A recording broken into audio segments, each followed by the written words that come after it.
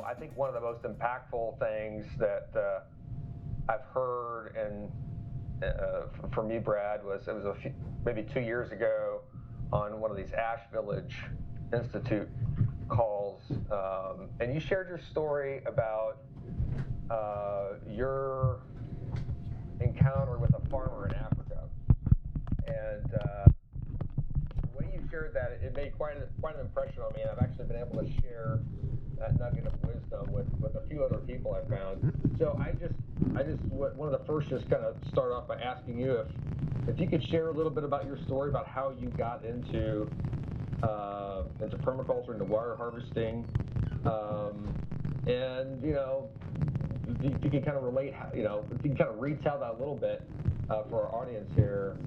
And I think it's powerful, and I think so. I kind of sensed that I wanted to ask about,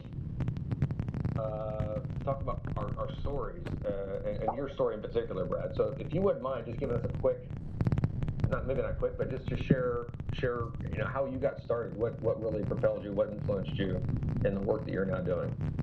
Yeah, sure thing. So I grew up in the Southwest in Tucson, Arizona, dryland city, and it's a great place, but as I grew up here, I witnessed the water situation steadily getting worse. Tucson exists where it does because of the Santa Cruz River that used to flow year-round, but it no longer flows. It's now a dead river because we have overpumped the groundwater to such an extent that groundwater extraction rates exceed the rates of natural recharge. So I've seen springs die out, riparian forests die out, rivers and other perennial waters die out. This is a big reason why I was lured to permaculture. Is I was looking for ways of being part of a solution rather than the problem. And as I was looking at things, I felt I was part of the problem, being in a city that was extracting more than it was giving back, and was seeing the destruction as a result. And I, being a citizen of that community, was a contributor. So I got into permaculture, and after taking that course and starting to get into that, I had the chance to travel to Southern Africa, where my mother's from. So there's a family reunion in South Africa, and after that, I took the opportunity to travel to Botswana and Zimbabwe. And in Zimbabwe, that is where I met the water farmer, Mr. Zephaniah Piri Maseko, and he was a subsistence farmer who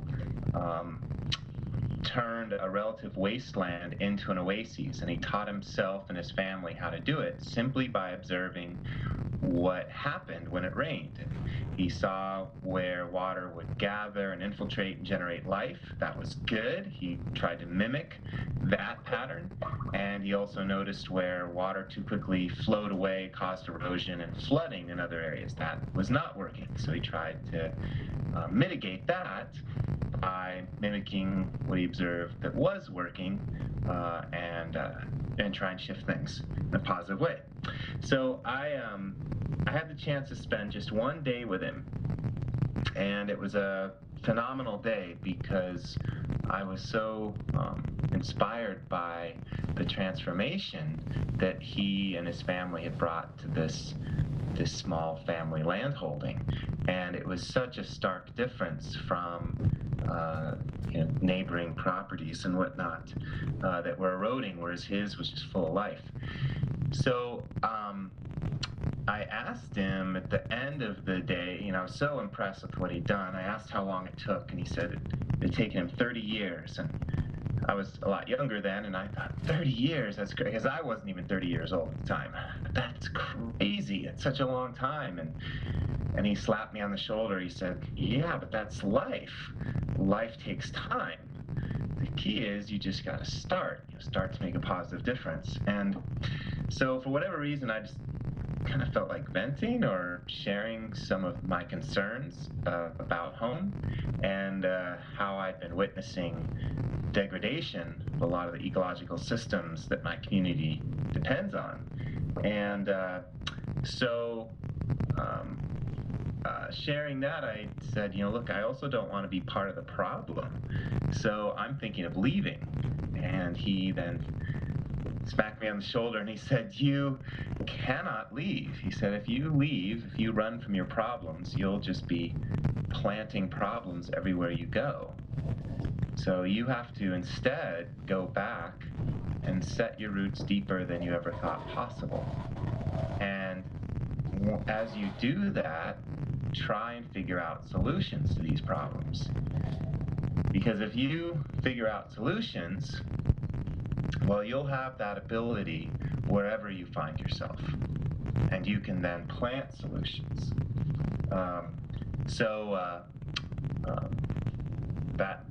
That just really inspired me. I was really needing and ready to hear such a thing. So I then came home determined to try and do likewise, but in a different context, in my more urban context in the US. But I knew solutions were possible because I'd seen the solutions he and his family had developed.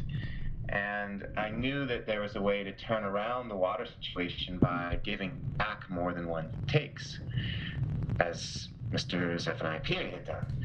So using a lot of the patterns and general strategies he used and then adapting them to the unique context of my urban setting, I started to achieve a lot of similar successes. And it's now gotten to the point that the work my brother and I did on our small 1/8 of an acre urban site, it started to inspire other neighbors. It inspired the city. And now, within 10 years, things flipped from a number of the water harvesting strategies being illegal to then becoming legal. And not only that, they are now incentivized by rebate programs and even mandated by new city policy. And a big reason for that is people being able to see successful examples of doing things in a different way and how successful it was, so that it was really hard to refute that living success. And it inspired more change. And it's that kind of thing where I think one really has a lot of power to make a big difference in one's own life by steering the rudder and setting the tone for what you want to see in the world. And if you do it in an enticing enough way, others will follow and evolve and go further. Yeah, I love that story, and I didn't realize it until later that you retell this story, provide some great details and pictures of Mr. Paseco and his farm, and a layout in your book in the first volume, Rainwater Harvesting for Drylands and Beyond. And it's I think it's great. I mean, I didn't realize it was in the book later, and so if others find this inspiring, like, I just encourage you to check out that first chapter.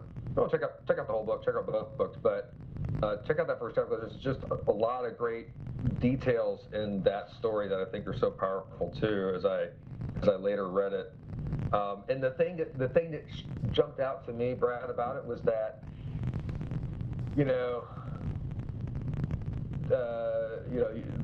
the impact that your story around this encounter and what you've done with it, the power that has to inspire people. I thought it was also interesting that in your one day with him, he wound up telling you a story about his encounter and his journey. And so I'm just feeling like there's this power in the story that we should not underestimate, and that each one of us in the story of our journey, like, there's something that we can share and spread for sharing that. So, but I think one of the things that really I was also wanting to get to in the discussion was, as I run into people. I mean, I was on a plane next to a guy the other week flying through Phoenix, and this guy lives in Tucson, and I'm like, oh, of course, talking about the drought in the West and everything, and so I told him about your book and techniques and whatnot, and but I think as people, I mean, it's becoming increasingly on people's radar. Like, man, we got a problem.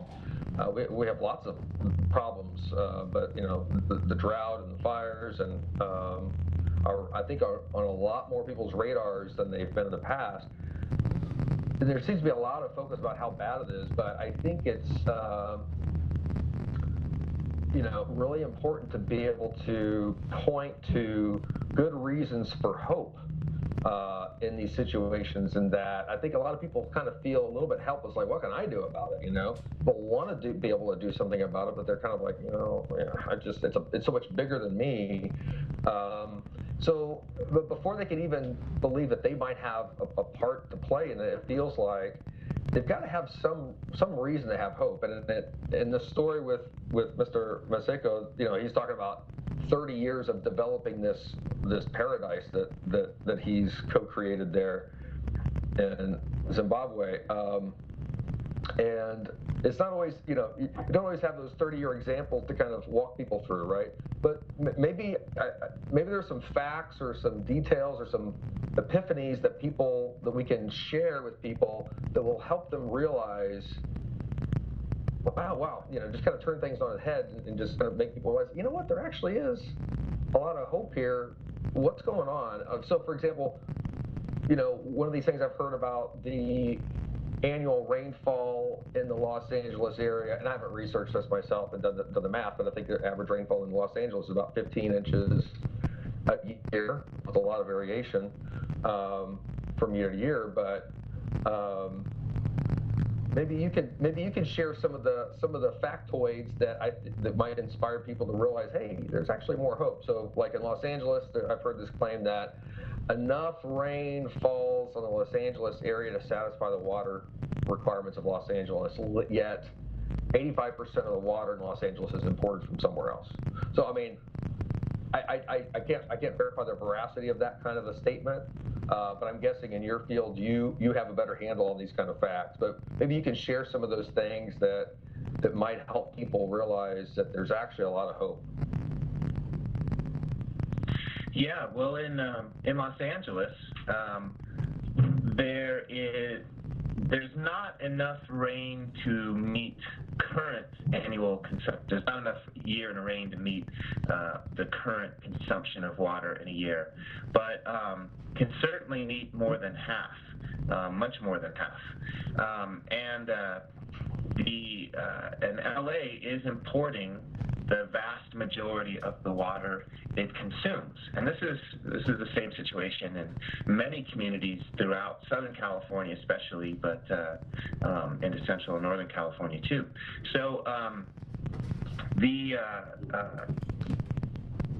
if one were to just utilize the free rain that falls on the community, and instead of draining it away, reinvesting it into one's soils, vegetation, aquifers, creeks, and rivers, one could dramatically reduce their costly importation of inferior waters from elsewhere. So, and we can all do this. So I think it's key to give people hope, but also to give people strategies, because hope without action is not taking a responsibility. And I think it's important that we both look for, find hope, but that we contribute to it. We invest in that hope through positive actions that are going to lead to the realization of that which gives us hope. So let's talk about just what people can do on their own residences or at their schoolyards, around their businesses. So in California, particularly Southern California, 30 to 70% of the drinking water people consume is used to irrigate landscapes. So that's just ridiculous that we're taking water that's been purified for drinking water standards and we're putting it right into the dirt for plants. And then when it rains, we're sending all the rain past the plants into the storm drain and out of the system. So it's very easy to change one's topography of one's yard. So instead of being hill-like that drains water, we can make it more bowl or basin-like that captures and infiltrates water. And then we can create these rain gardens and shift from drinking water being the primary water source of our landscapes to rainwater being the primary water source of our landscapes. And in times of no rain, we can direct how gray water, our once used water that goes down our sink, shower, washing machine drains. And instead of sending that to the sewer, we can redirect that to the landscape as long as we're using the right kinds of soaps and detergents that are good for the soil, won't kill the soil or the plants.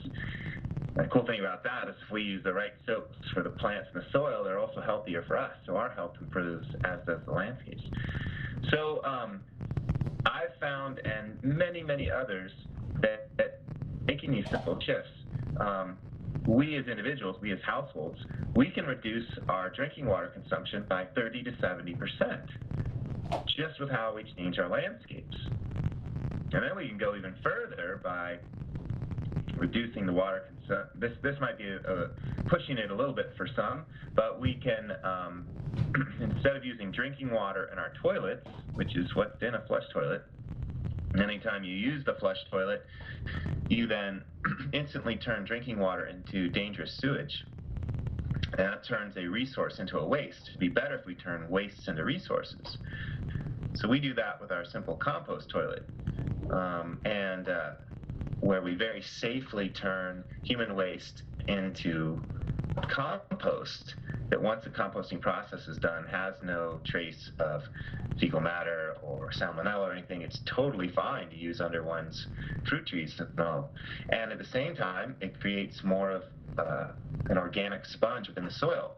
So the soil is then better able to more quickly infiltrate the rain when it falls and hold it onto it longer, much longer into the dry spell.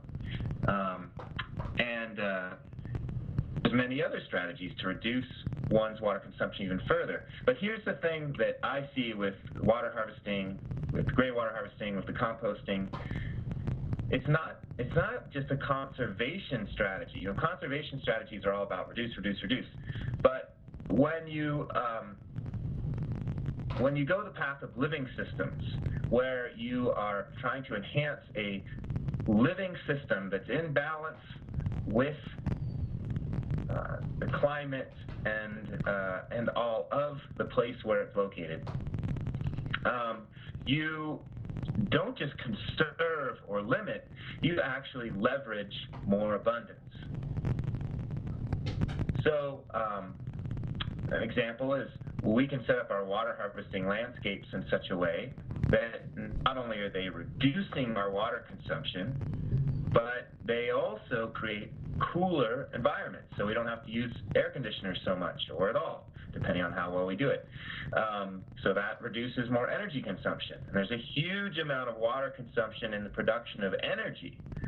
When we make steam for burning coal or at nuclear plants or whatnot to generate electricity.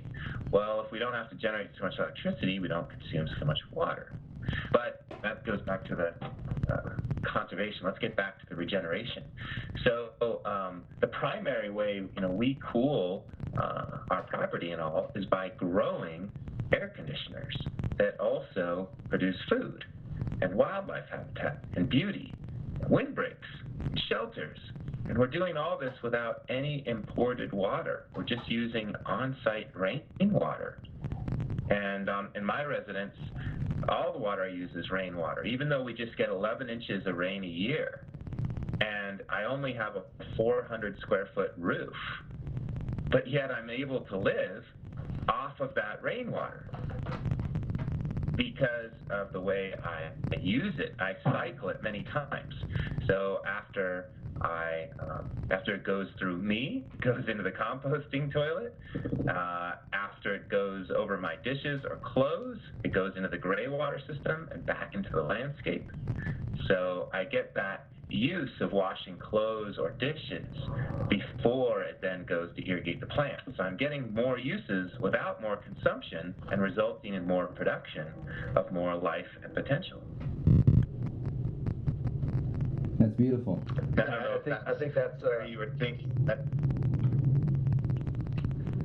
Yeah, no, it is beautiful because I think it's the other aspect of it. It's not just giving people hope that that they can use less, right? But the conservation message is important, but it's more than just conservation. It's about abundance, or as you put it, a bun dance. Like I think you presented in the Middle East at a conference at one of the TEDx talks or something like that. And you did your little bun dance up on stage. Mm-hmm. So just wanted to pull that one in there. But no, I think that's a very important aspect for people to get. It's not just about one strategy, one element. It's about there's so many other possibilities, and having the lenses to look and see all of these other functions that an element can provide, and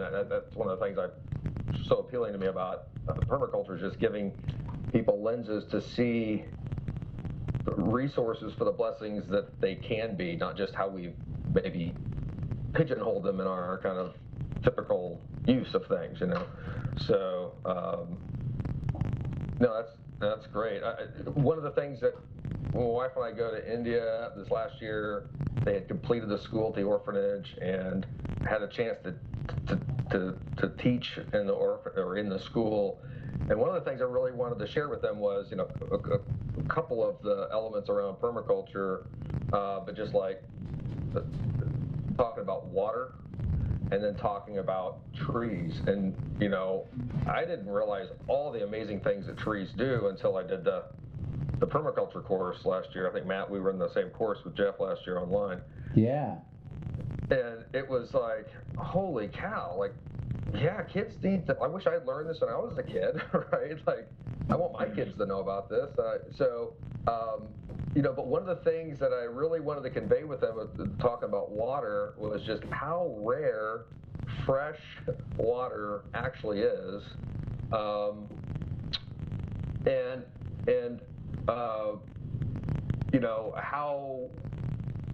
How as Americans, they might look at Americans and say, hey, they're doing all this stuff right. But I just wanted these kids to hear it from an American that, like, you know what, around water, we're kind of stupid, right? Like, we spend trillions and trillions of dollars of infrastructure to take pure water and pollute it and ship it out to the ocean as fast as possible, right? With all of our, curbs and the storm drains and the whole bit. And I just wanted them to be thinking about, like, don't just try to mimic what you might see is done in the West per se, but think for yourselves around how you can leverage water that you do have to create abundance like you're talking about. So I'm excited about going back and taking, Matt, your permaculture student books, and being able to share it with some of the teachers there in the school, because one of the teachers I was working with was very, very interested in this. So I'm excited about that aspect of going back this year. And back on the story aspect of this, I wanted to kind of see, Brad, like, as you look at ways that, sharing your story with other people, how that's helped them maybe kind of have an epiphany, an aha moment. What would you say, and you've given some good strategies, like, hey, these are actually some strategies that you can do. What would you, if somebody gets that aha moment, what's the way that you best encourage them to kind of explore what their next step is? sorry, cracked a little. To explore what? What their next step might be. So as people kind of, as Jeff Lawton kind of said in his interview that a few months ago, as people might kind of get infected, if you will, with the oh boy, wow, there's a possibility here. How do you encourage them to explore their next step and actually take next steps? Mm-hmm.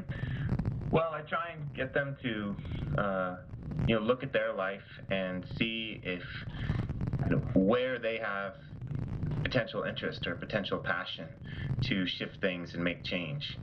And stories are a great way to show them how they may make change. So I'll share my story. I'll share the story of Mr. Zephaniah Piri-Maseko, the African water farmer, or I'll share whole different stories that aren't necessarily around water, but other things, maybe around energy, maybe around transportation, in the hopes of giving a diverse enough array of stories of people's successes in shifting things around for the better, that people might resonate with something that really taps into their experience, their lives, their context, and might want to then capitalize on that.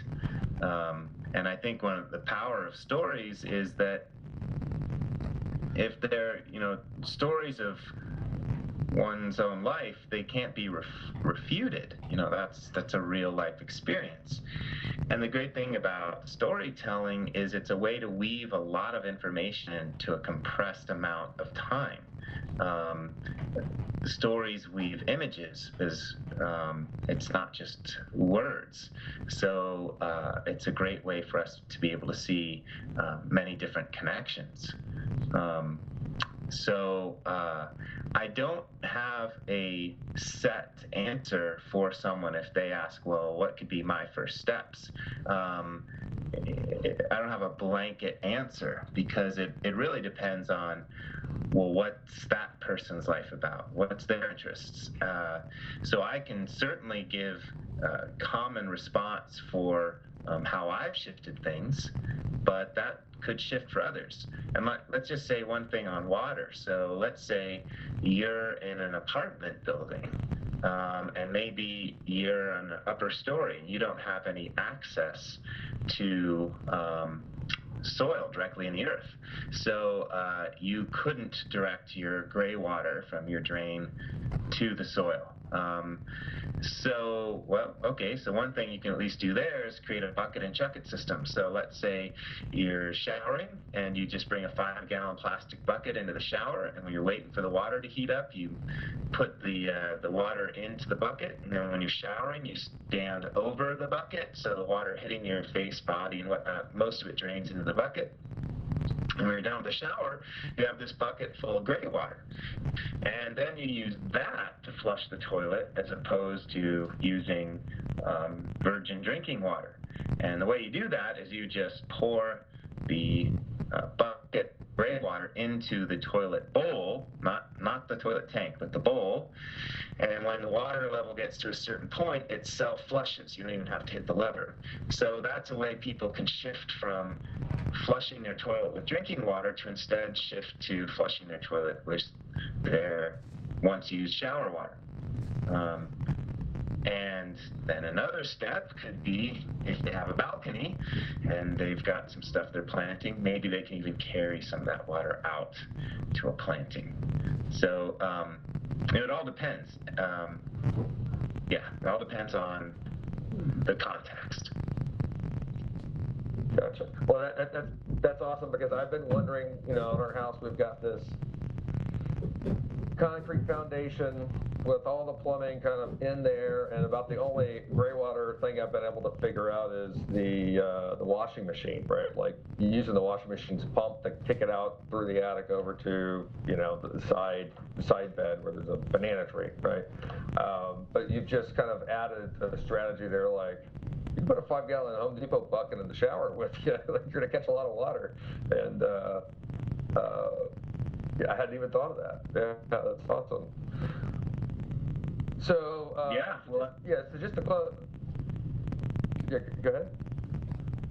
So I was just going to say too, the another thing you can do is you could set up a hose over a branch of a tree or whatnot right beside your bananas, and just set up an outdoor shower right next to your bananas. So that's a whole nother way, or next to some other fruit trees.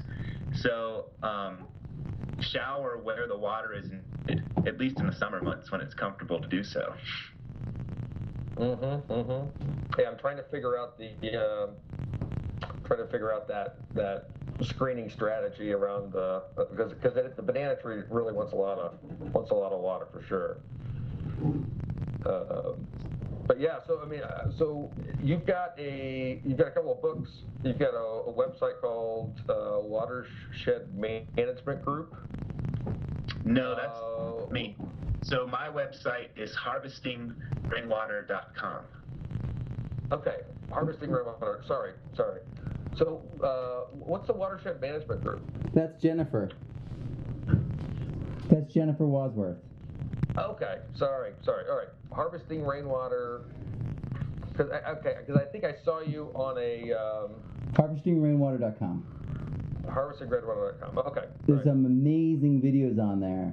I think everyone should go over there, check those videos out. They're not to be missed. You give a ton away just for free, Brad, and it's really laudable. You've got these books. It's clear that you're spending a huge amount of time and resources sharing with people, and you're giving away tons of information from your book because and it's obvious, you care. And what's really interesting is that we had another South African also with red hair. He actually redbeard permaculture, Edward Gaba. I had him on last week on the podcast. I haven't posted it yet, but now I have two South Africaners that we can talk with this week. It's incredible. That's funny. I was thinking of Edward when Brad mentioned that his family was in South Africa. I was like, oh, the red hair makes sense now.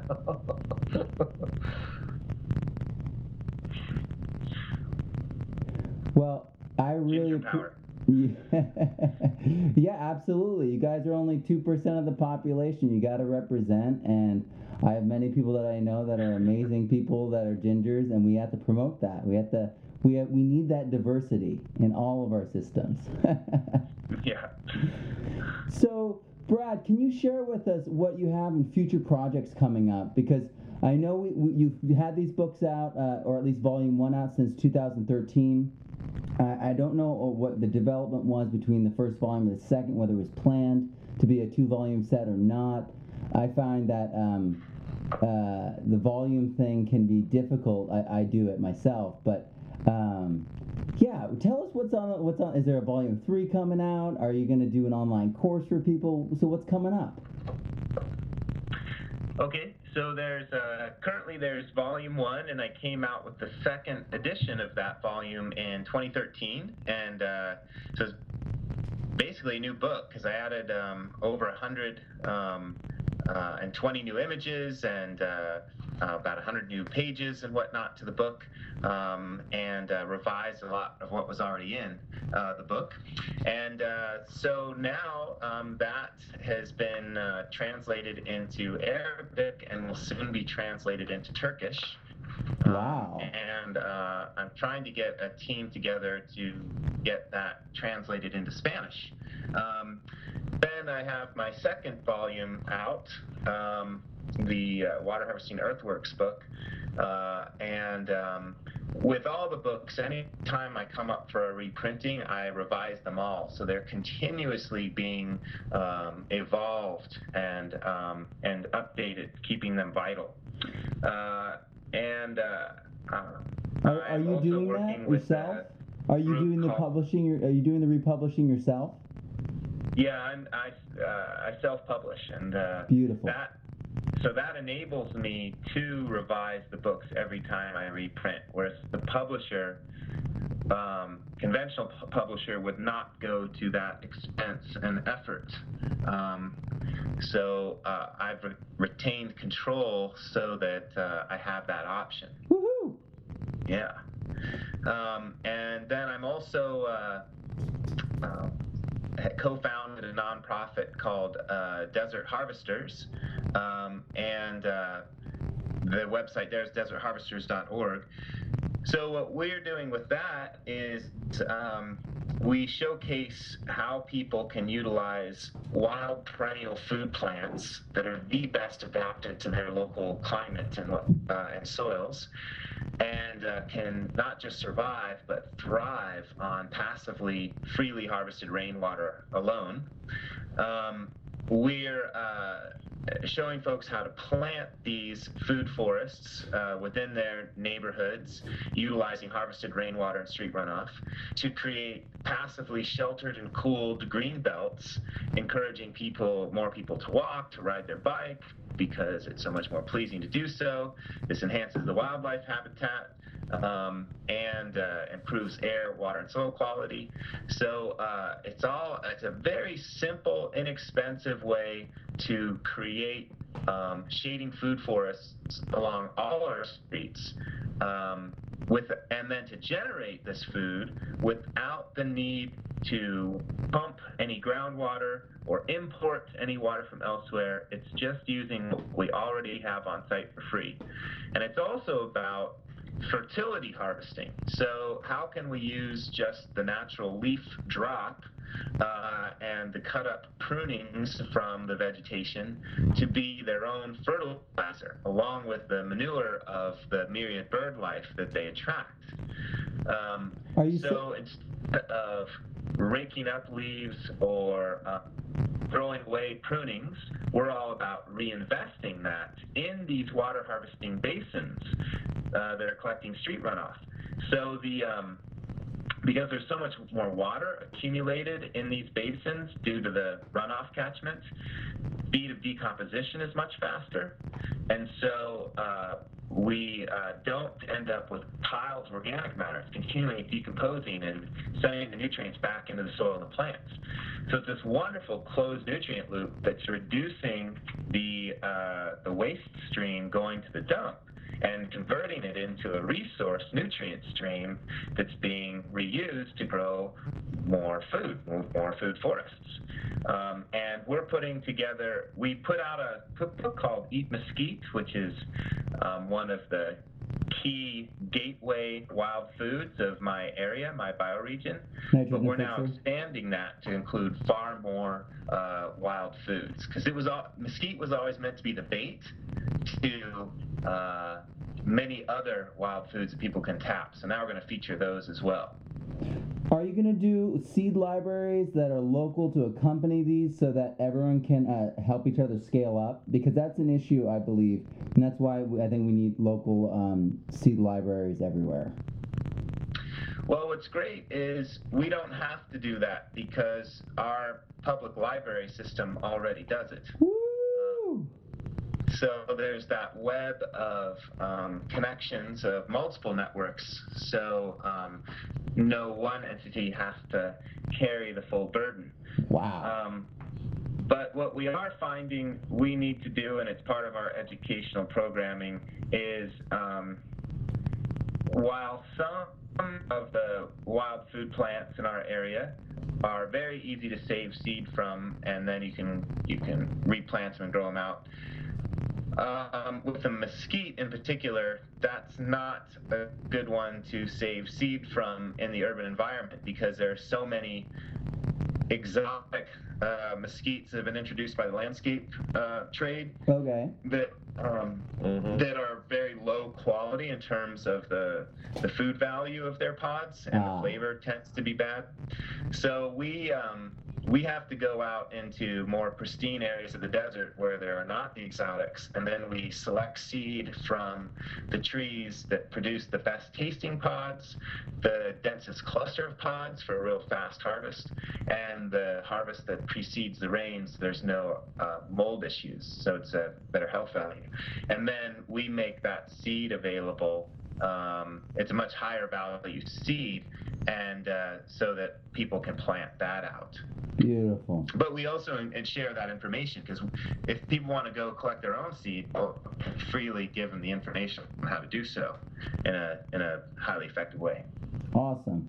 Jamie, do you have any other questions? No, I think it's awesome. I just wanted to, you know, just kind of finish up by talking about how, you know, that trillions of dollars of infrastructure that we have all over our country that has, you know, pavement that shunts water out to the storm drain, out to the river, and out to the ocean. You know, I think a beautiful thing about permaculture, I think this is what you've helped get introduced in Tucson and other areas, is the idea of a very small change that can turn a problem into a solution. And these, what you've done with the road cuts on the curb cuts, Mm-hmm. as a way to, before that water all runs down to the storm drain, to divert it into these infiltration basins along the road, along the streets, for people to grow out, you know, food in abundance. I think it's just a beautiful example of you know, that judo move of kind of of looking at the problem and finding a very small change that can turn the problem into a solution. So I think that hopefully that inspiration for folks as they connect with the passion that's in their own lives and the story that, you know, hopefully we'll be looking at our stories of our lives and using some of the inspiration you provided us today, Brad, to think about, okay, what is it that I'm passionate about? What's the thing I'm called to make a difference in right here and now? So thank you so much for your time and all the work you've been doing and how you're getting it out there. Yeah, you bet. And just to go full circle, Mr. Peary, the subsistence water farmer, I mean, his challenge was just that, to turn the problem into the solution. Even if you don't know how, if you dive in, you can likely figure it out. And same thing, if you see anything that could be perceived as a waste, that's a problem that can be shifted to a solution, because in a natural system, there's no such thing as waste. All wastes are jumped on and utilized as resources. So that's another challenge for us along that same path of problem to solutions. There's no such thing as waste. There's just stuff in the wrong place, I think the song goes. Yeah. Yeah, awesome. Thank you so much. This was awesome. Yeah, you bet. Well, thank you guys. Thanks for getting the word out there. All right. Well, we'll post this in the next week, and I really appreciate this whole thing coming together so well, and figuring out the time zones was a little bit difficult for me, but I'm glad we did it. Me too. All right, guys. All right. Have a great day.